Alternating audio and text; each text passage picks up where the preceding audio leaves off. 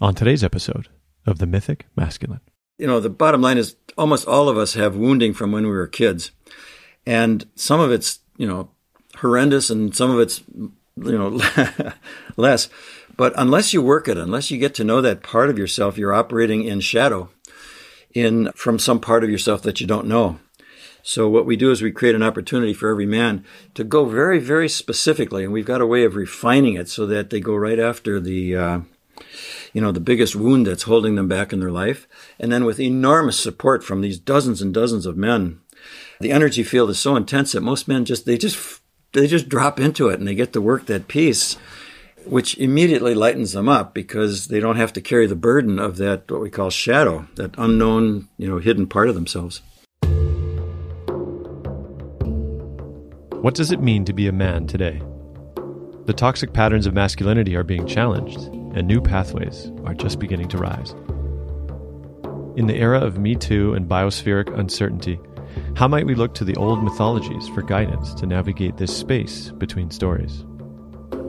This podcast explores the historical, cultural, and contemporary voices that are shaping this dynamic conversation of the emerging masculinities. Greetings, dear listener. I'm your host, Ian McKenzie. My guest today is Bill Kauth, the resident visionary and co-founder of the ManKind Project, one of the most recognized men's organizations in the world. In 1984, Bill was working as a psychotherapist when he conceived and co-created the New Warrior Training Adventure. Since then, over 75,000 men in 12 countries have completed this neo-initiatory experience. In 1992, Bill also authored one of the first books for starting and running effective men's groups, A Circle of Men. In our episode today, he shares about these early days of what became the mythopoetic men's movement, including reaching out to Robert Bly during the heyday of Iron John. Bill shares some of the hard lessons learned along the way and what inspires him about the current generation of men's work and the alchemical power of holding space for men to open their hearts to each other. Also, this episode is released in tandem with my forthcoming interview with Jason McKenzie, one of the co-founders of Sacred Sons, a more recent men's organization that grew in part from the soil of the ManKind Project. I've chosen to release both conversations in sequence in order to offer a portrait of the similarities and differences between the generations. Before we begin, please consider becoming a Patreon supporter for this podcast. I don't accept advertising and rely on listeners like you to fund the show. You'll get access to exclusive perks, including behind-the-scenes updates, bonus interviews, and more. Visit themythicmasculine.com/supporter to join. And now, enjoy my conversation with Bill Kauth.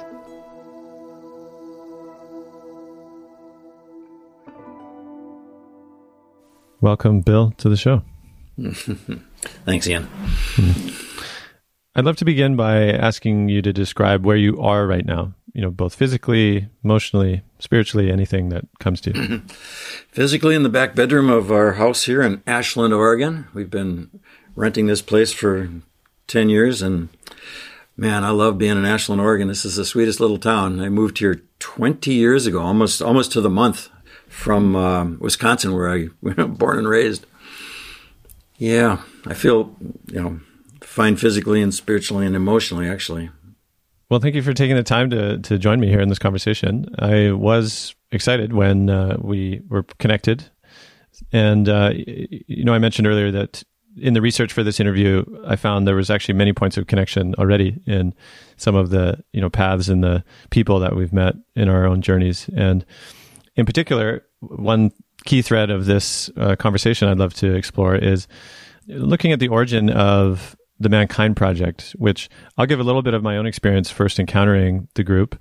I believe it was back in maybe 2013. I had a friend, another man who somehow, he'd found his way to the group, and he'd participated in the New Warrior Training weekend. And, he came out of that as, I'll say different, and in a beautiful way. And at the same time, there was a kind of an invitational, energy to him saying, hey, this is something you might want to check out too. And I will admit that, around that time, I hadn't really discovered men's work at all. And so it was fairly new to me and even felt edgy, right, for a lot of men that haven't really done much of this thing. And it's just kind of like, what would we do? And so it took me a few years actually, until I actually found my way through other means, into men's work. And, I had a hit then after that. I was like, wow, you know what? Like, I feel like I need to do this. And I'll just say from the outside, after I did more research as well, the ManKind Project seemed to be the largest and perhaps still the largest, men's organization of its kind, in the world now, in 20 plus countries with over 80,000 men, taking this weekend and sustaining beyond with these groups, groups, which you might touch upon. And so I just want to say that, in the ecosystem of men's work, again, like ManKind Project is like, it's it in a lot of ways. And so speaking with you as one of the co-founders, is a great privilege and a gift. And so, I'm excited to dive in. And my first question then around this topic is to take us back to those early days, before the organization. And I discovered in my research too that you were a therapist, or you called yourself a feminist therapist, I think at the time. And I'd love to know, what was the kernel of that initial seed? Yeah, in graduate school, I had done a lot of reading and a ton of inner work. There was a place actually in Milwaukee, Wisconsin, that was the equivalent to Esalen. And it brought in, hotshot trainers from around the country, and particularly Gestalt. And I loved that stuff so much. I just couldn't get enough of it. Boy, I was in weekends all the time. So I discovered during that historical era that the powerful transformational energy was the feminist movement. And because I was a therapist and because I was hanging out with, women that were really conscious feminists, I identified as a feminist therapist. And at some point, one of them invited me to the biannual Wisconsin Feminist Therapists Association. And now I had been in a men's group in the 70s for 3 or 4 years. I loved that group more than anything. That was also transformational for me.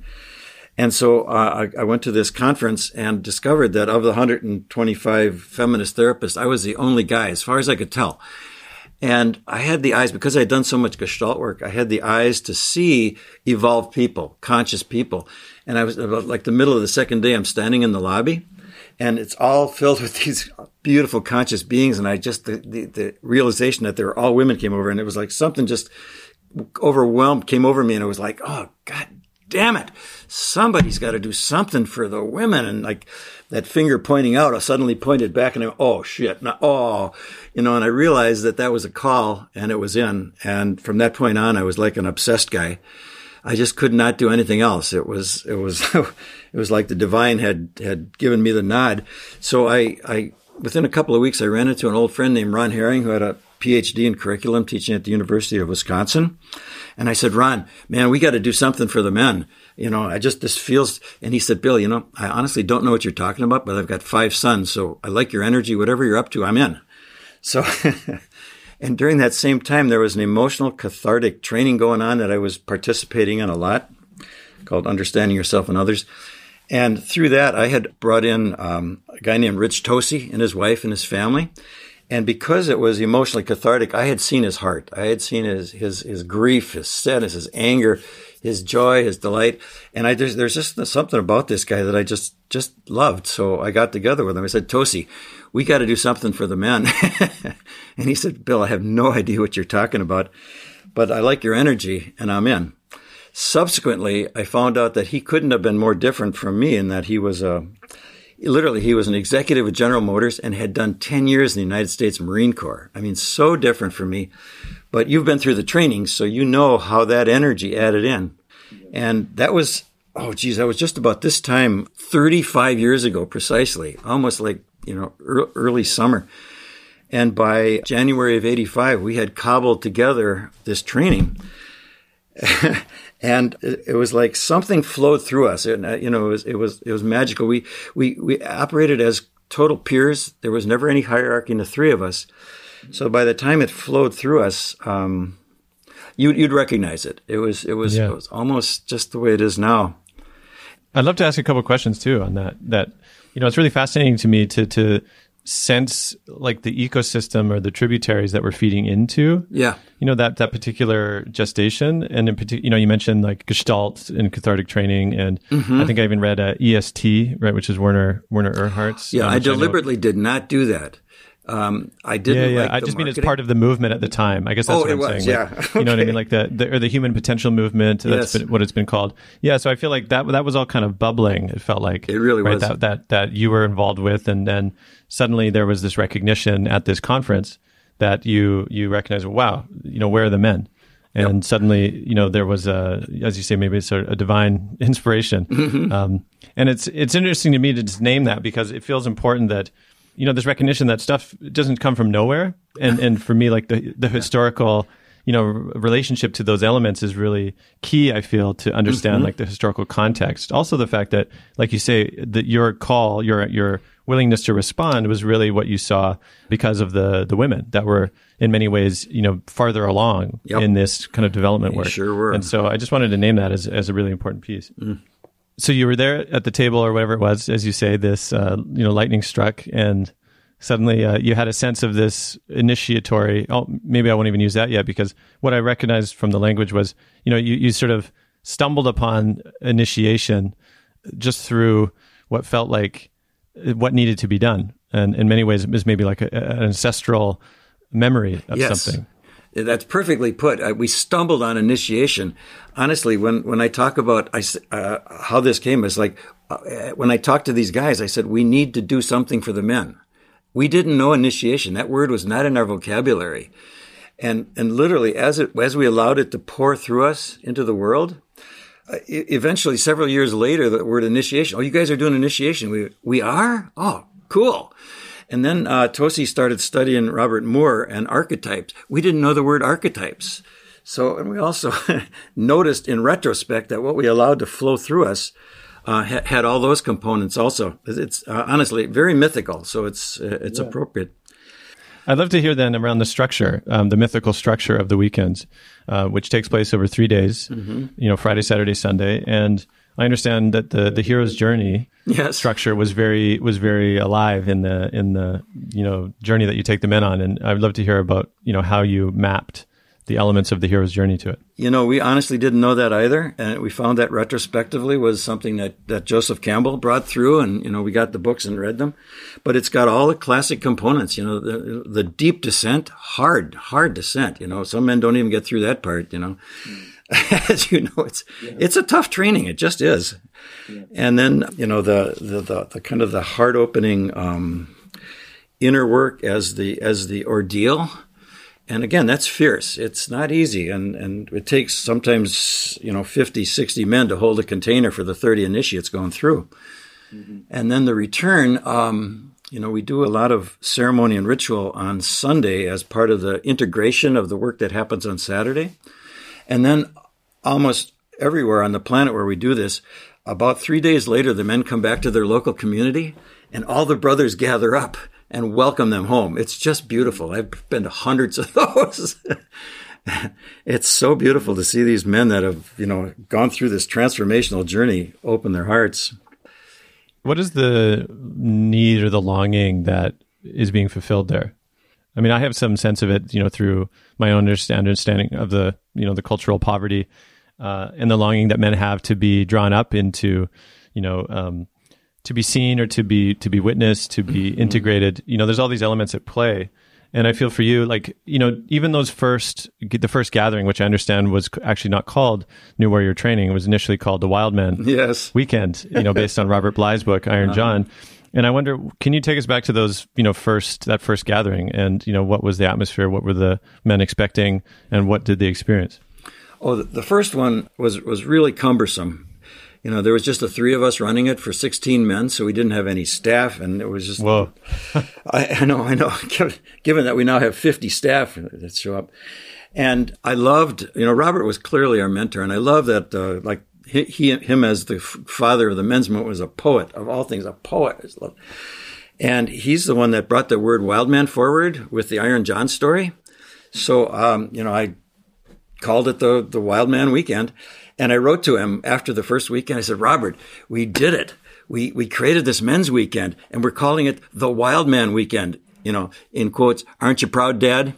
And he wrote back very quickly, and he said, Bill, I'm really glad you're doing that work. And please do not use the word wild man because the media will pick it up and trash it, just like they trashed the women's movement. And so we stopped using it. We just changed it. We decided to call it the New Warrior Training. So it still had that kind of fierce masculine energy, but it was very clearly at Robert's request that we changed the name. In the Michael Meade interview I did a few months ago, he mentions these early days for him leading retreats, in the Mendocino woods, and how when the media caught on what was happening, that there would be, crowds of reporters, gathering outside.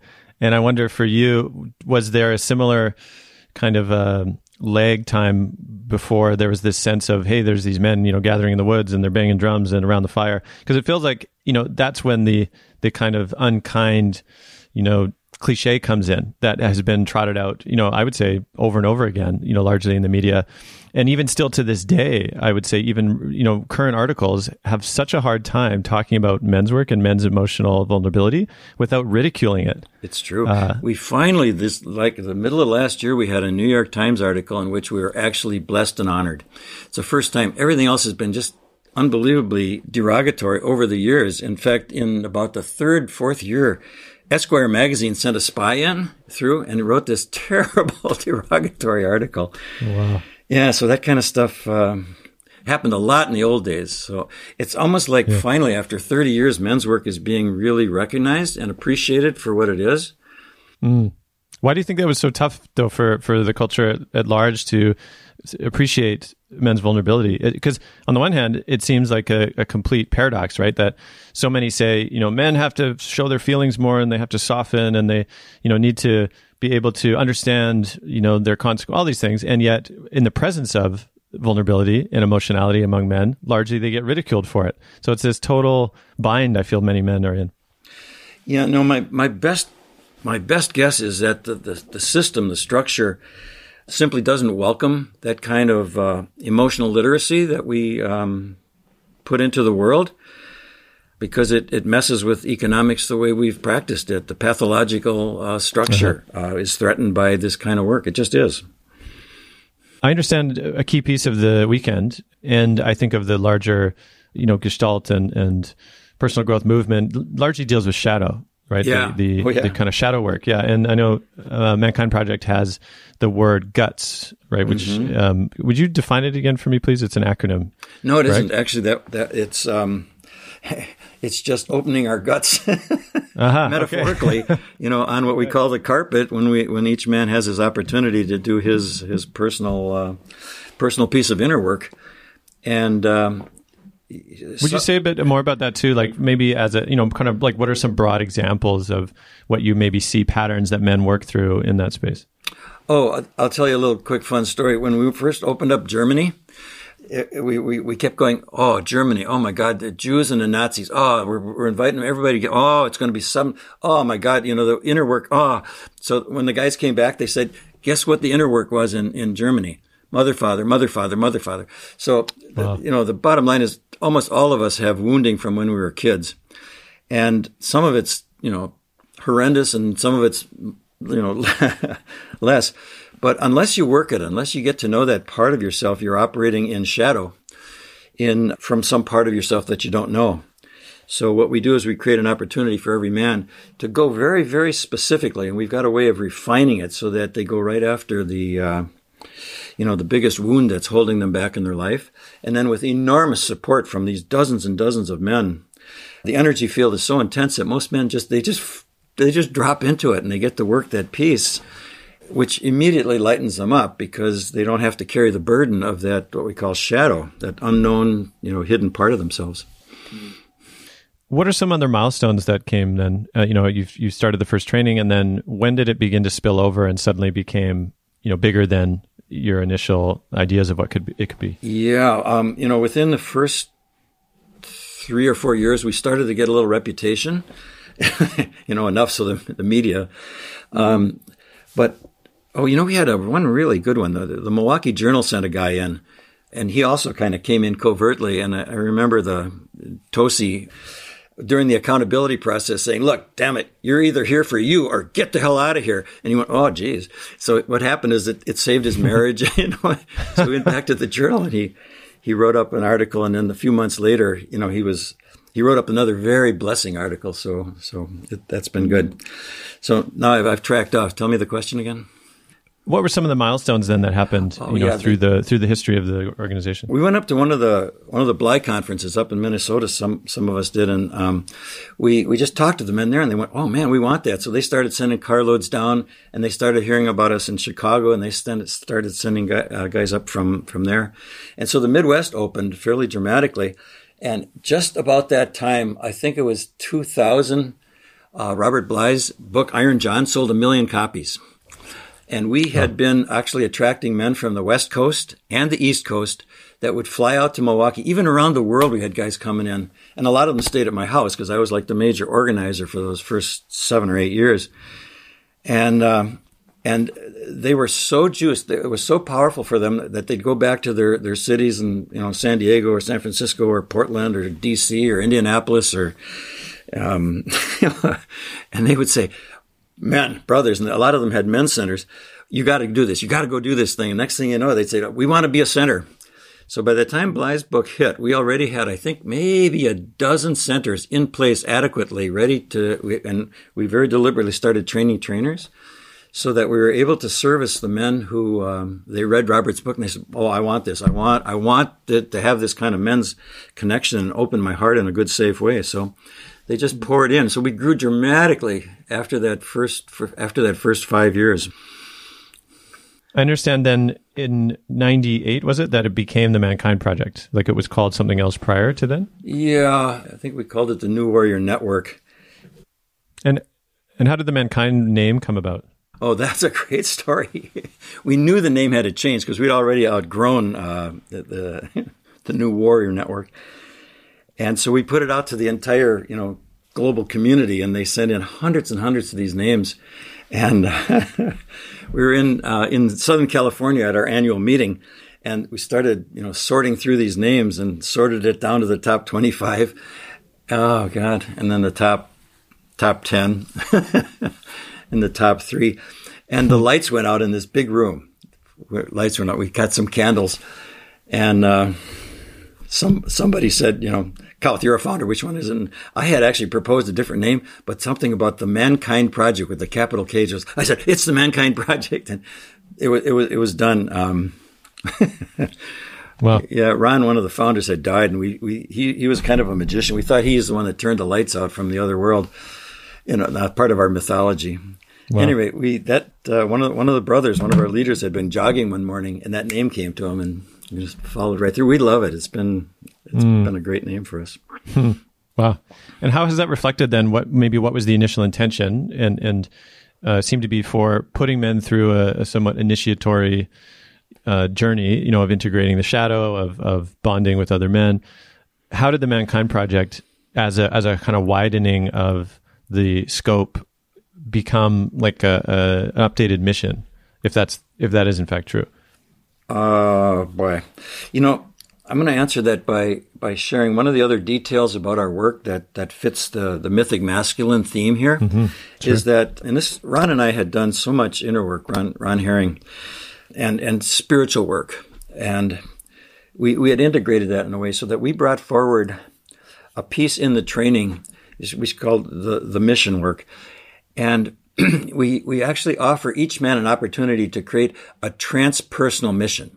So it's not about getting a new car, it's about how am I in service to the world? Now, at that time, 35 years ago, that was a bit of a radical, piece. But every man walks out of that training with a transpersonal mission that's grounded in his body emotionally, because from his emotional work, he has the opportunity to revisit that transpersonal mission. Actually, that's a pretty subtle piece of spirituality, and it was grounded in the training since the very first one. And I kept, one of my fears over the years was that as the next generations came in and took over, that would be stripped out, and it hasn't been at all. In fact, it's been enhanced. What we might call the spiritual essence of this work continues to evolve and become more, more beautiful and sophisticated in a good way. That's beautiful. In terms of let's say the wave of that time, I've spoken with other people like Martin Shaw who've recognized that it seemed that, the peak seemed to have occurred, and that maybe throughout the 2000s even, that felt like the movement had gone underground. Not that ManKind Project had per se, but for example, like when I encountered MKP and even Iron John, like nobody in my peer group, had been talking about it really, except the odd, friend here and there.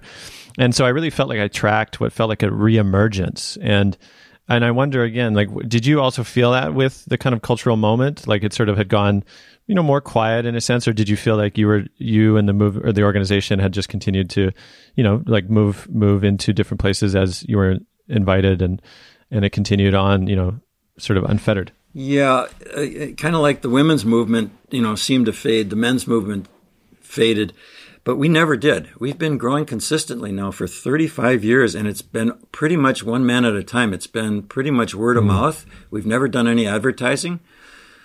I just think, honestly, that men are so hungry, just so desperately, deeply hungry for what we have to offer, that once they find their way in and, have a safe place, that's all they need. It's all we men need is a safe place to open our hearts. And once they have that experience of growing in that way so dramatically, learning to actually trust and love other men with their hearts open, with the emotional literacy, they can hardly wait to tell their friends. And that's how it's grown all over the planet. And it keeps amazing me, frankly. I'm a pretty good visionary. And I knew we were going to go overseas, to England and Europe. But boy, I tell you, being in South Africa and New Zealand and Australia, and now we've just opened up Mexico, and South America has got some guys coming in. Yeah. And even the middle of Africa, some of those countries are opening up now. It's amazing. And it's all because of the hunger that men have in this kind of rigid, structured society that, with really terrible values. So, yeah, so we're there to provide it. And what are some of the critiques then over the years that have been, surfaced, that have been sort of recognized, not necessarily even within the organization, but even culturally speaking, because for example, you speak about the necessity of the return, right? And what I've understood from like a kind of culturally initiated practice is that the men wouldn't sort of go off for a weekend, and then come back, but that it would be part of a, much more sophisticated, elaborate unfolding of ceremony and way of life in a place throughout a year. I'm speaking of like Martine Prechtel's book and talking about, a kind of, like a cultural expression of that. And I think what you're speaking to is, of course, so many modern people actually don't have this cultural embedment anymore. And so I wonder, like, has that been recognized as a kind of inherent limitation? It's sort of like, you can only get so far, and it's really beautiful. And yet it's almost like at a certain point we hit this poverty that can't sustain itself beyond, much further. Thank you. That actually speaks to one of the things I consider beautiful about this. After the first couple of years, we realized that it was so powerful and transformational that men were going back and they were searching for something. They were searching for a way to hold it and contain it. And so we realized that they needed to have follow-up, basically men's support groups. And I had been doing that professionally for years. So I had a template ready to go. So I brought it forward and I trained some of the, bright young guys in the Milwaukee area, and they were able to hold space then for the men coming out of the trainings in what we came to call an integration group, because the training itself is so powerful. It takes at least 6 months just to integrate the stuff. And some of those groups are still going, honestly, 20, 30, some of those groups, once men bond up, they find a friendship level that they have never known before. And so they have a lot of intention to stay in it. And actually, it's one of the things I'm profoundly proud of in terms of the work right now. We have 10,000 men that sit in circle every week, someplace on the planet. That's 1,000 groups, roughly. And those are just the ones we know about. And what that does is it sustains community. And everything I've kind of devoted my life to for the last 10 years to building community, because it's been so shattered by our culture. And we humans need that. We need that profoundly. So these integration groups, they not only meet for the growth of the men in it, but they become a social center because they become, cherished friends. So eventually they have social events with their women in their lives and their kids and stuff. And that builds community. And I consider that a precious contribution. Yeah, that's beautiful. One of the other critiques I found is a kind of integration of indigenous practices, that I, in reading even the research at the time of the history of MKP, and also, other groups that were starting, that, in some ways there's a kind of, I don't know, easy in quotations, accessibility of what feels like a kind of cultural frame or artifacts, like, the talking piece, like the, words, particular words. And I wonder, again, maybe in the earlier days, if there was a kind of, I don't know, cultural naivete, which, God, yes. Yeah, and I wonder how has that evolved since then, like in terms of internally and the conversations that have been had. It was about a week ago, I was invited to the annual meeting of our MKP Lodge Keeper Society. We have a lodge on the weekend, and the men who pour water in that lodge are like the shamans. And every community, it seems, has these shamans, these men that are just called to this spirit. They have these spiritual gifts, and they're just called to be of service in that way. So literally, men from all over the planet would come to this meeting. This was a tough year. They had to do it online, of course. But these beautiful shamanic men in all these centers around the world would get together, and they're so precise in their language and they're caring. And the guy that founded that his name is Curtis Mitchell, who I'm enormously fond of. He'd be a great guest for your show. He, as a bright young man, took the opportunity to hang out with the Lakota people. And he was just of service for like 10 years, driving the elders around and that sort of thing. And, he'd sit in lodge. And one day, one of the elders said to him, Curtis, I'm not feeling too good today. Would you mind pouring? And he said, what, me? What? He said, yeah, Curtis, we've been watching you for 11 years now. You're ready. And he said, oh, okay. So when he came into the training, he saw that the lodge that we're doing was atrocious, which it was. We just kind of made it up. And so he actually went to the chief. And this is a complex story. It's subtle and complex, but he got permission to do a very precise lodge for people outside of the native community. He'd have to tell you that story. It's very precise, but it feels good. Like we take a lot of care to not be appropriating anything that's inappropriate to use without permission. So anyway, I just want you to know, I feel good about that. I've just had this conversation with Curtis just within the last several months, because that issue keeps kind of rolling up and we have to tell the story. The story, incidentally, is not written down. It's oral tradition. So you kind of almost have to hear it from Curtis Mitchell. Sure. Yeah. Thanks for that. One of the critiques that I've heard, if I, talk about MKP or other kind of men's organizations, is often this feeling of secrecy, right? That it's this sort of private fraternity or this kind of stuff. And, we were just chatting just before this, but you mentioned that there has been a shift, and I would love to hear that, that maybe what was the reason for a sense of secrecy early on? And then how did that shift, after a time?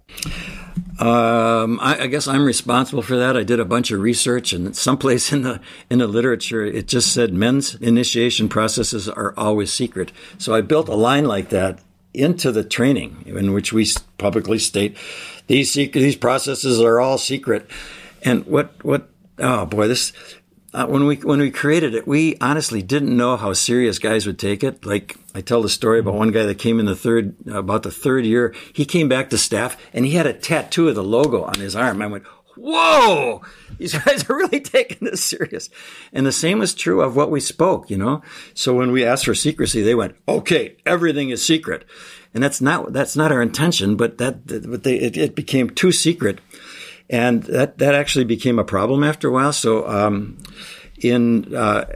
we've just had our 35th year celebration, the gala, and it had to be online, but the 25 was really significant for us when we were 25 years old 10 years ago. One of our esteemed brothers, a guy named George Durrani, had this vision of, let's mark the first 25 years as, the years that we were building in secret, and let's bless that and let's move on. Let's get out into the world. Let's open everything up. So absolutely, at this point, nothing is secret. If guys want to know what's going to happen, we suggest, it'll be more powerful for you if you don't know, but if you want to know, we'll tell you. And we've also opened our work up into the world, supporting other men's projects that come forward. and, using social media to actually help men get a feel for what it's like to be in a men's group. So we've reached out a great deal. We've gone from kind of this closed secret thing to, really blossoming in the world. And we join, summits as co-sponsors and all that sort of thing. Mm. Yeah. And it's beautiful. It's working. Men are getting even more benefit from our work. And how has your own journey been then over the years? I understand that you've shifted. I think the title I saw was visionary in residence or something like that. Yes. And I wonder, how was that transition from maybe being more active? It sounds like you're obviously still active, but from maybe directly active into a different role. When did that happen, and how did that happen? One of the phrases that we use for our work is we are living the giveaway. And men come and they staff and they literally pay for their room and board to staff to be there available. So we'll have, 50, 60 men on staff for those 30 men, and they all pay their own way to be there, to be of service. So there's an enormous labor of love in this thing. And we started it that way. We started it as a giveaway. It was in our hearts. We just weren't doing it to make money. We were doing it because the world needed it. And so as founders, we weren't asked what we wanted for 10 years, actually. So we were 10 years in, and the chairman at that time asked me, because Tosi was still president of the board, so to speak, the council, asked me what I wanted. And I said, oh, man, what I want is I want a seat on the council.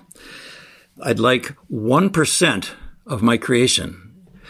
And because we were kind of financially tight, and I figured, 1%, big deal. And I want the title Visionary at Large, because it sounded so cool. And they went, totally, you got it. You got your 1%. So we've been getting, Tosi and I have been getting that 1% now for, 25 years actually. And it really helps. Now we're both, in our late 70s and Visionary at Large means I get to do whatever I want.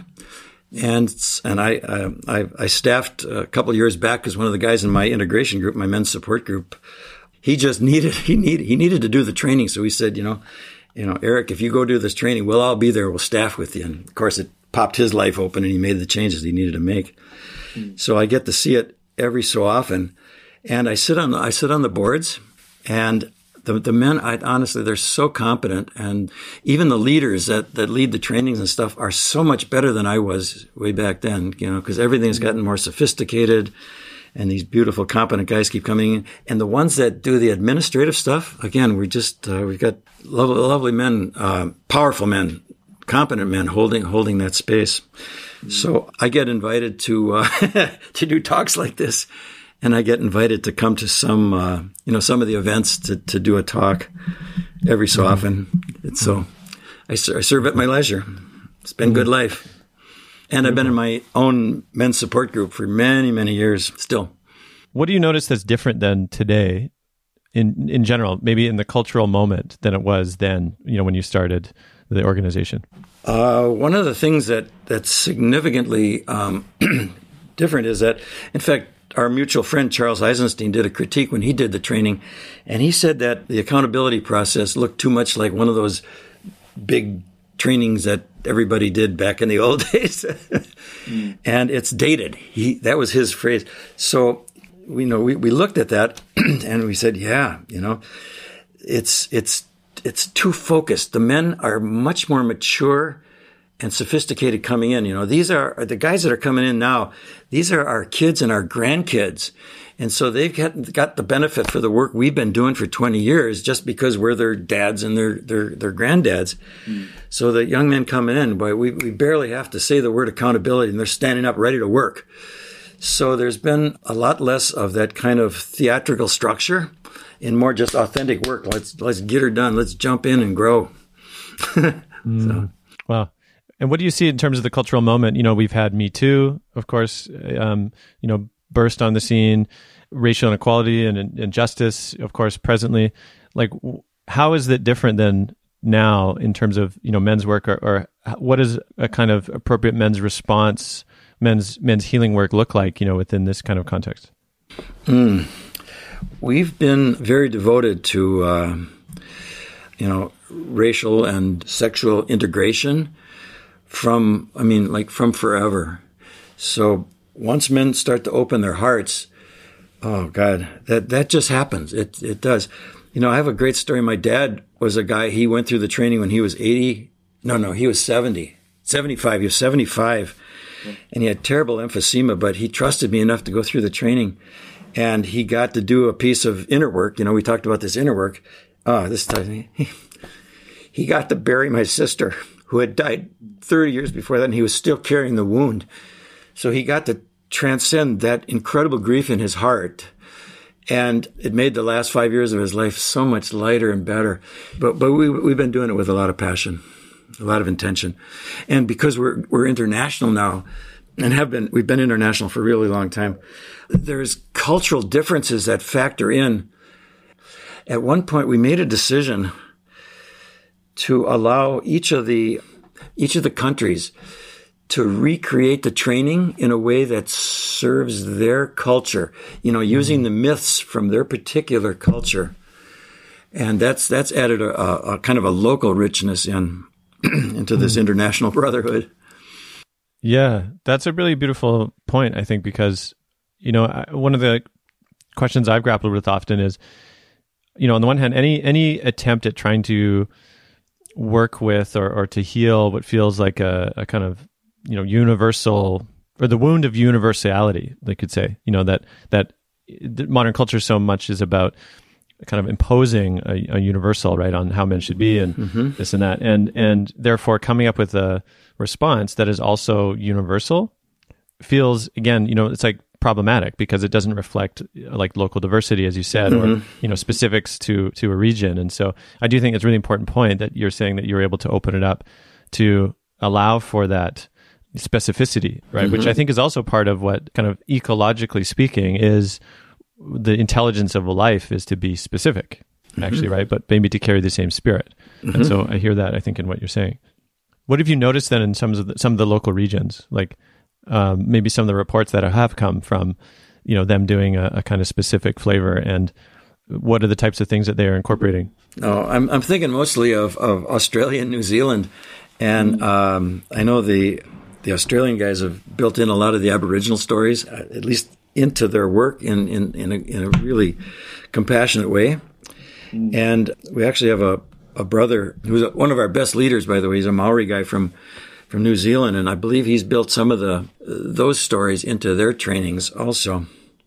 And South Africa, it's been a center for a long time. It's been really powerful, and both Cape Town and Johannesburg, have got strong centers, and they've been reaching out to the Zulu people and the Tosa with the click. And I've been there a couple of times, and I've been in like the townships, and my God, that was scary, and it still touches my heart. And they've been reaching out to some of the other countries in Africa lately and getting quite a response. So, yeah, it seems like this longing to connect, to bond, to go through an initiatory process, like, seems to be because of the absence of culture, or like an absence of, land-based real culture. And so it's fascinating to me that you could say that, these other regions have actually also been drawn to it, because then it speaks to me that, the same kind of poverty has also inflicted them in places that maybe I would have thought, that they would have been much more intact. Yep. Yeah, no, the wounds of corporate capitalism have gone around the planet. It's,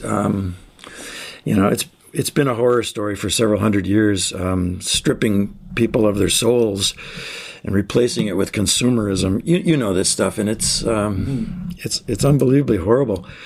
And to find a place where you can reopen your heart to authenticity and to nature and to each other, and then to find a community where that's supported is no small thing. And that's why I'm pleased to have 1,000 groups around the world in which men can sit in the safety of each other to heal the craziness that most of us were born into. I remember in the 50s that our generation, we were the first television generation, so we learned very, very quickly, and we learned that we were growing up absurd. We were growing up in pathology, And we couldn't name it, but we knew it hurt. We knew it was crazy. So in Wisconsin, there used to be riots during the 50s and 60s. Every little town, it seemed, every time there's a festival, the young people were rioting, and for no explicable reason.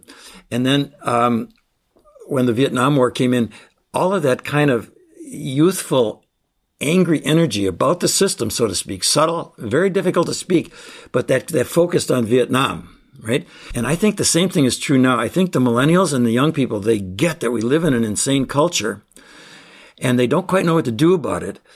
So I take some big hope in the possibility that this is the new generation standing against the craziness of our culture. I have a question then about turning again to this space of men being with other men, and I'm really curious to what is the alchemy that goes on there? Because now I've been in a number of men's spaces now, but only 5-ish years, and you've spent decades, and I wonder again, what is it about the alchemy that is possible with men that can't seem to be otherwise, in other spaces? It's a very similar answer. Is that growing up in this competitive culture, we men were trained to compete with each other, to see each other as the enemy, as the competitor. And, friendships were not valued. But once we get into the support group with having learned some emotional literacy skills, learning to, be able to identify our grief, particularly our grief, we see each other's hearts and kind of fall in love with each other.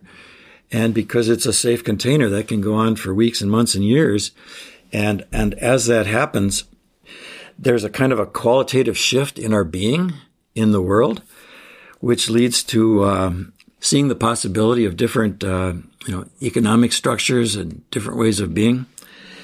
Yeah, I love the way Charles Eisenstein talks about all this stuff as, we know the more beautiful world is possible. We know that. And that has happened from us taking the time to learn to fall in love with each other. And particularly men learning to trust each other again is huge. It's interesting too, because, depending on who you talk to, I'll speak with men and they'll say, what do you mean? Most guys trust each other and have a kind of easy camaraderie, which I would say is very surface, actually, right? Most men experience it maybe as more surface and mistake that for a kind of depth that, once able to access is like a whole other territory. There's a story many years ago, or about 3 years ago, I was teaching one of my first just giving one of my first talks about this subject, actually at a festival in Australia. And I was sitting with a group of people. It was a mixed gender group. And, I asked the men, how many of you sit in circle with each other with any regularity? And nobody put their hand up. None of the men put their hand up. And the one guy in the front, he was an older fellow, and I just love his response. He just goes, "What would we talk about?" and I thought that was so telling that of course, and then I asked the women the question, how many of you sit in circle with any regularity? And 75%, put their hands up. So there was this kind of knowingness, of course, that the women had experienced, and that the men it was so far away from even a sense of what the value might be in this case for that particular group, that it's almost like, again, many men don't know actually until they've actually touched that place. And then suddenly, again, there's this whole other possibility that happens. And I love how you linked it to then, how does that actually relate to the world as it is? Because, I think part of the wound of how men are grown up or conditioned in this culture is kind of the condition to be numb. Oh, yeah. Right. Yeah. And in many ways, the only way to perpetuate, continual wrongdoings, the only way to, blow up rainforest or burn it down for, grazing or any of this stuff is if you don't feel it. Right. And so in some sense, I do see this work as the capacity to really reawaken feeling as the gateway to, right action at this time. Well put. Yeah. And I wonder how do you see that then in how, in many ways you have multiple generations now with the ManKind Project. We have. Yeah. And what do you see now as like the edge of what's emerging with this work?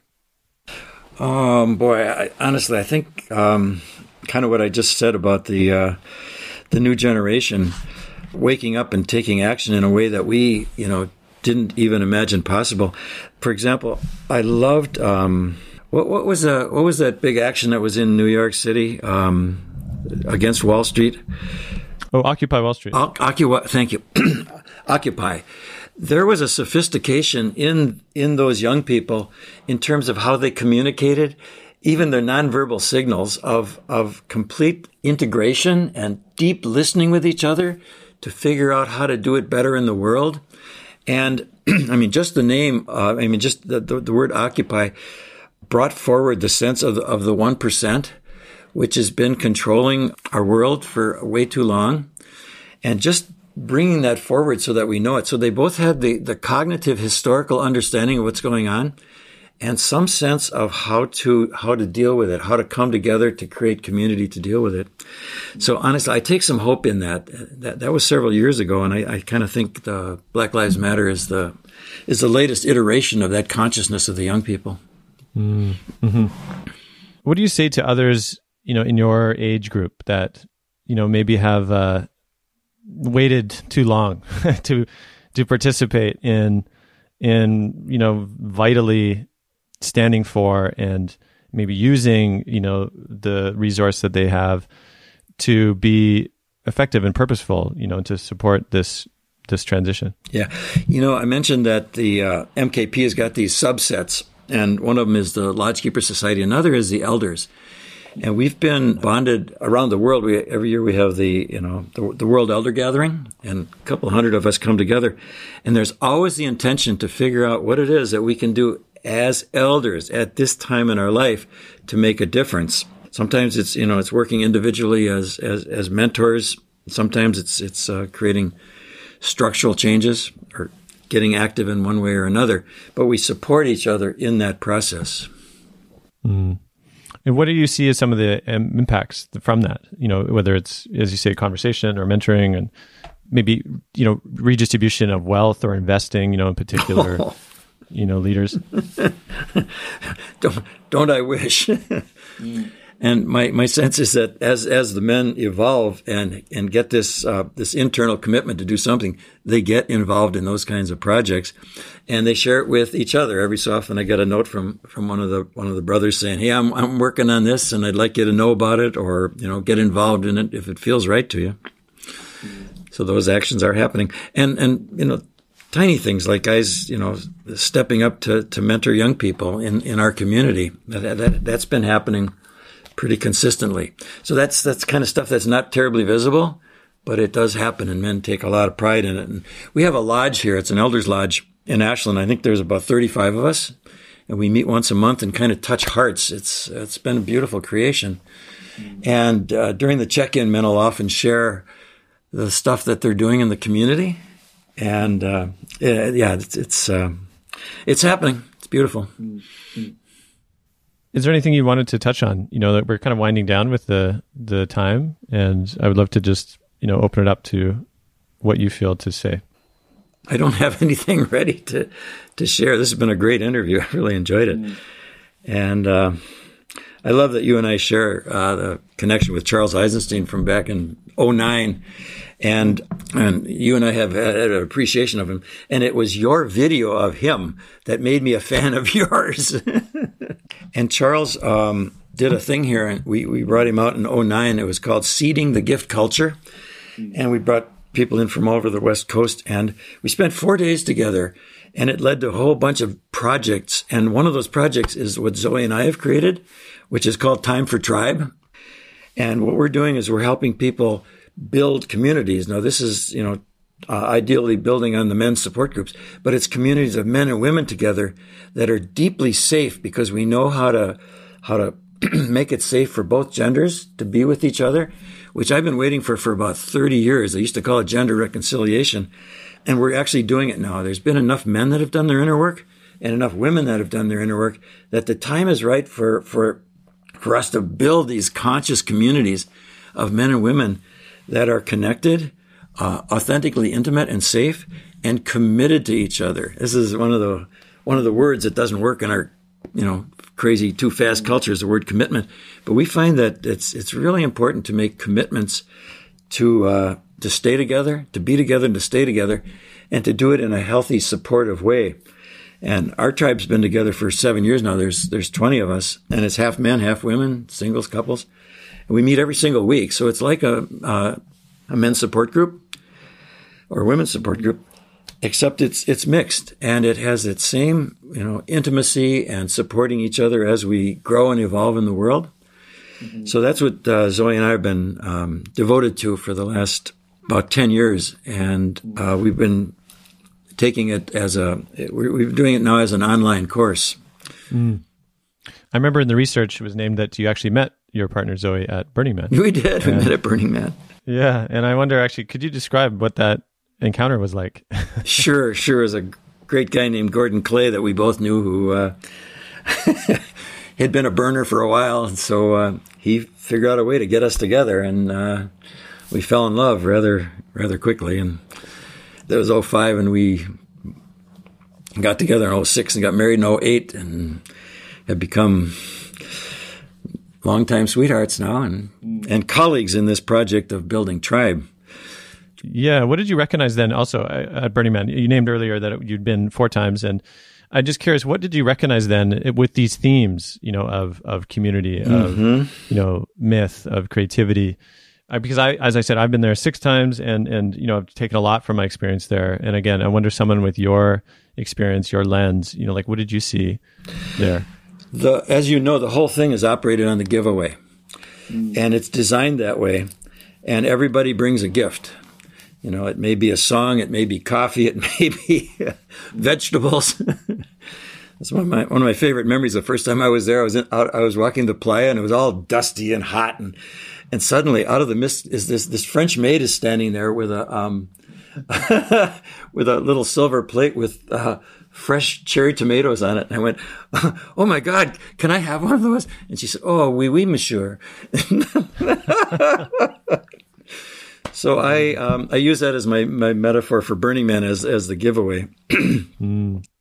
I agree that, there is some kind of frequency there that happens when there is this spirit of giving, that it sort of, it disarms, in a way that, I think, many people in the modern culture, of which, we're very much ongoingly in this, race to accumulate and to, have more than the other. And it's almost like there's an expectation when you encounter someone in the quote, default world, that they're going to, take advantage of you until they prove otherwise. There's this sort of base level fear. And I think at Burning Man, like I experienced, that there was a switch that happened, that suddenly, there was a capacity to be in this curiosity with every encounter, to say, oh, where's this going to go? If we say yes to it, with some discernment. But yeah, the real beauty is unlocked.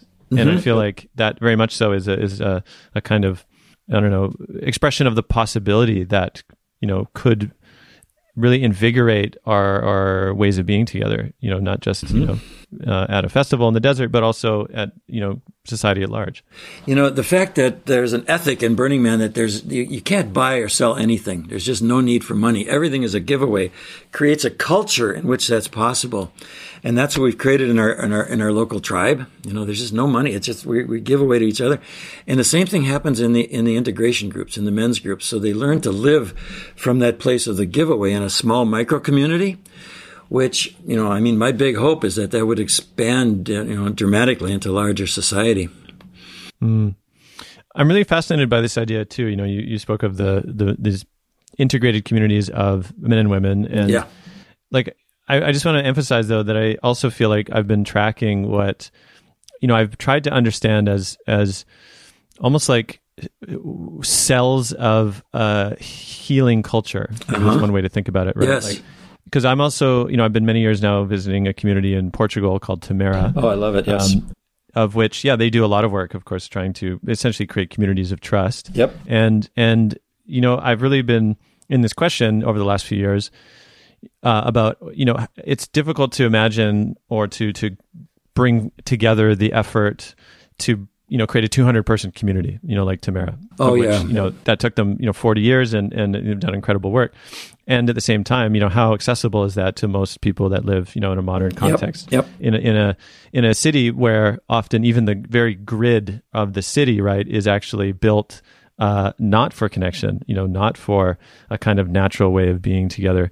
And so how does one create, like you said, a kind of miniature community of trust? Yep. And that's what I see when I started to read about this initiative. And I'm really curious, again, the key piece I feel is, again, this question of shadow, right, within these smaller communities, because as soon as you get through the surface, they're like, hey, everything's fine. All of a sudden, whoa, you got a lot just there. And I wonder, again, what are the tools and processes that you have in order to create that trust or to navigate that? So a couple of different things here. One is what we've created is more of a clan than a tribe.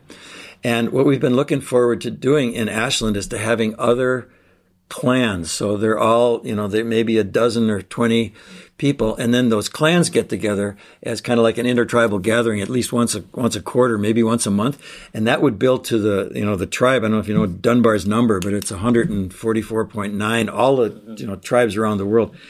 And so I have the intention to build that.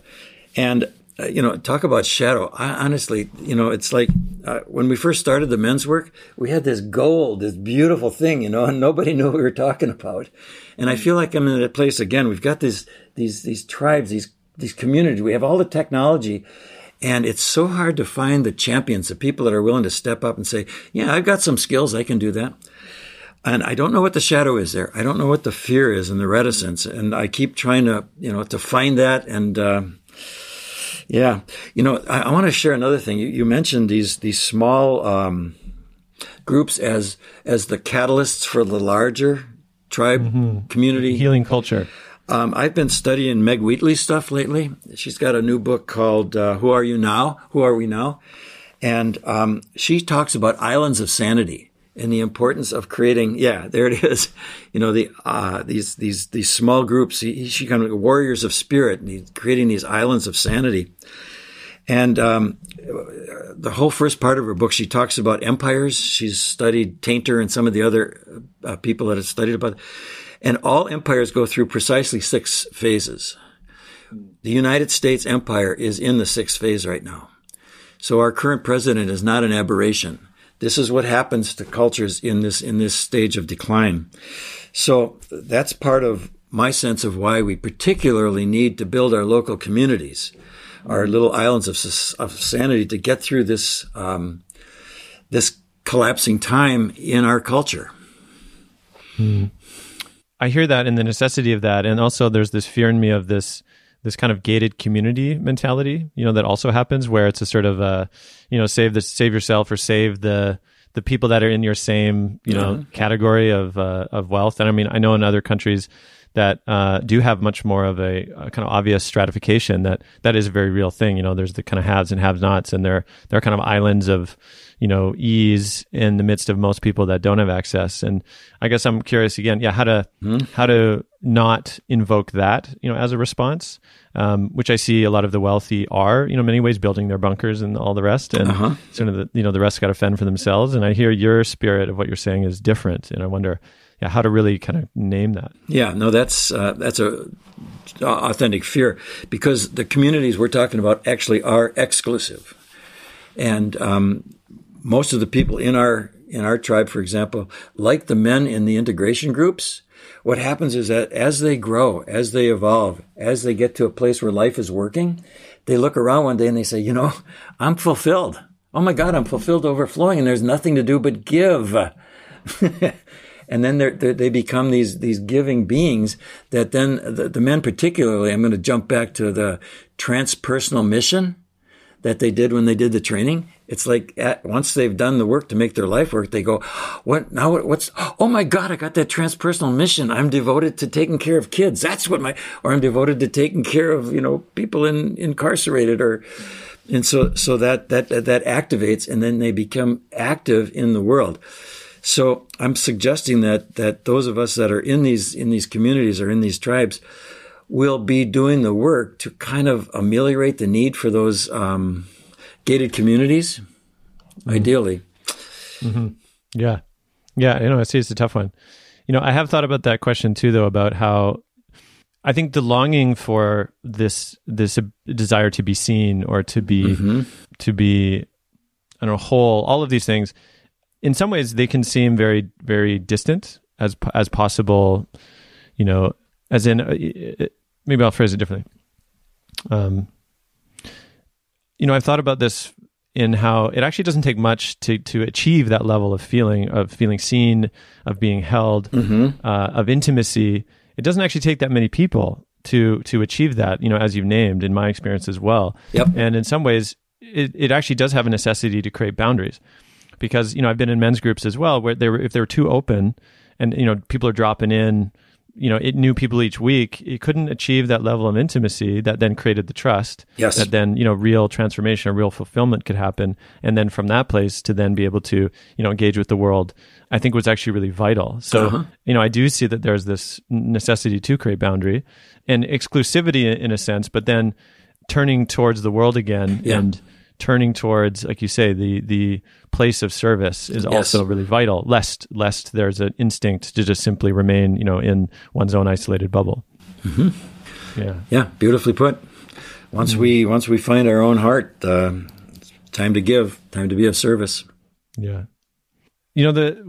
I'm back to this question too around the use of language, because I'm just, I study with Stephen Jenkinson, as I mentioned, and we looked at etymology a lot of the time and the origin of words. And I actually looked up the word tribe, after reading some of this stuff. And for me, I'm recognizing that it's a Latin word initially, and maybe you know more about it, but tri typically means three. And then the B, and again, the BE, I wasn't sure if that was related to being, or like three as in, more than a few, being together. Maybe that's one way to think of it. And at the same time, it does have sort of colonial context, as it's often used to denote a sort of distinction between, the modern and then the savage, or the tribe or the tribal. And so I just wonder, how do you walk that line then with this, does the language ever feel alienating to some people, or particularly, First Nations or others that feel, because a modern context of tribe often means like an indigenous tribe, for example, as a sort of important distinction, whereas tribe in a context of community, like you're saying, can almost feel a bit appropriative. So, but I know the spirit of what you're saying is actually, like we're saying, these kind of intimate groups of healing. So again, I wonder how you walk that line, or what conversations have come up. Yeah, we get that feedback every so often, but what you just said is tribe is an ancient Roman word, actually. So for a while we were using the word community, and it was community for everything. And what we kind of discovered was that everything is a community. There's the healing community, and and the Whole Foods community, the yoga community, and so it was, the word was too big. So we wanted something that was a little bit more familial. And there's something about tribe that has that, intentional family energy. So we just kind of fell in love with the word and chose to use it. And now there's all these online tribes, so that word has become almost too generic already, just in describing any group of people that gets together around a given issue or topic. Yeah. Maybe I'll just offer this, that, the word that I feel has been most, I guess, useful for me in understanding this impulse, this emergent response is village. But I also don't really like to use it as a noun, because I think that when village is used as a noun, that conjures this idea of a bunch of people living, somewhere together, maybe in different kinds of dwellings, this and that. Whereas I think it's more accurate to think of village as a verb. Nice. Right. To village. Right. And so that is sort of, it speaks to it as an achievement, right? The distinction between, community could be, you get to borrow, sugar from your neighbor, and a lot of people would say, oh, that's community.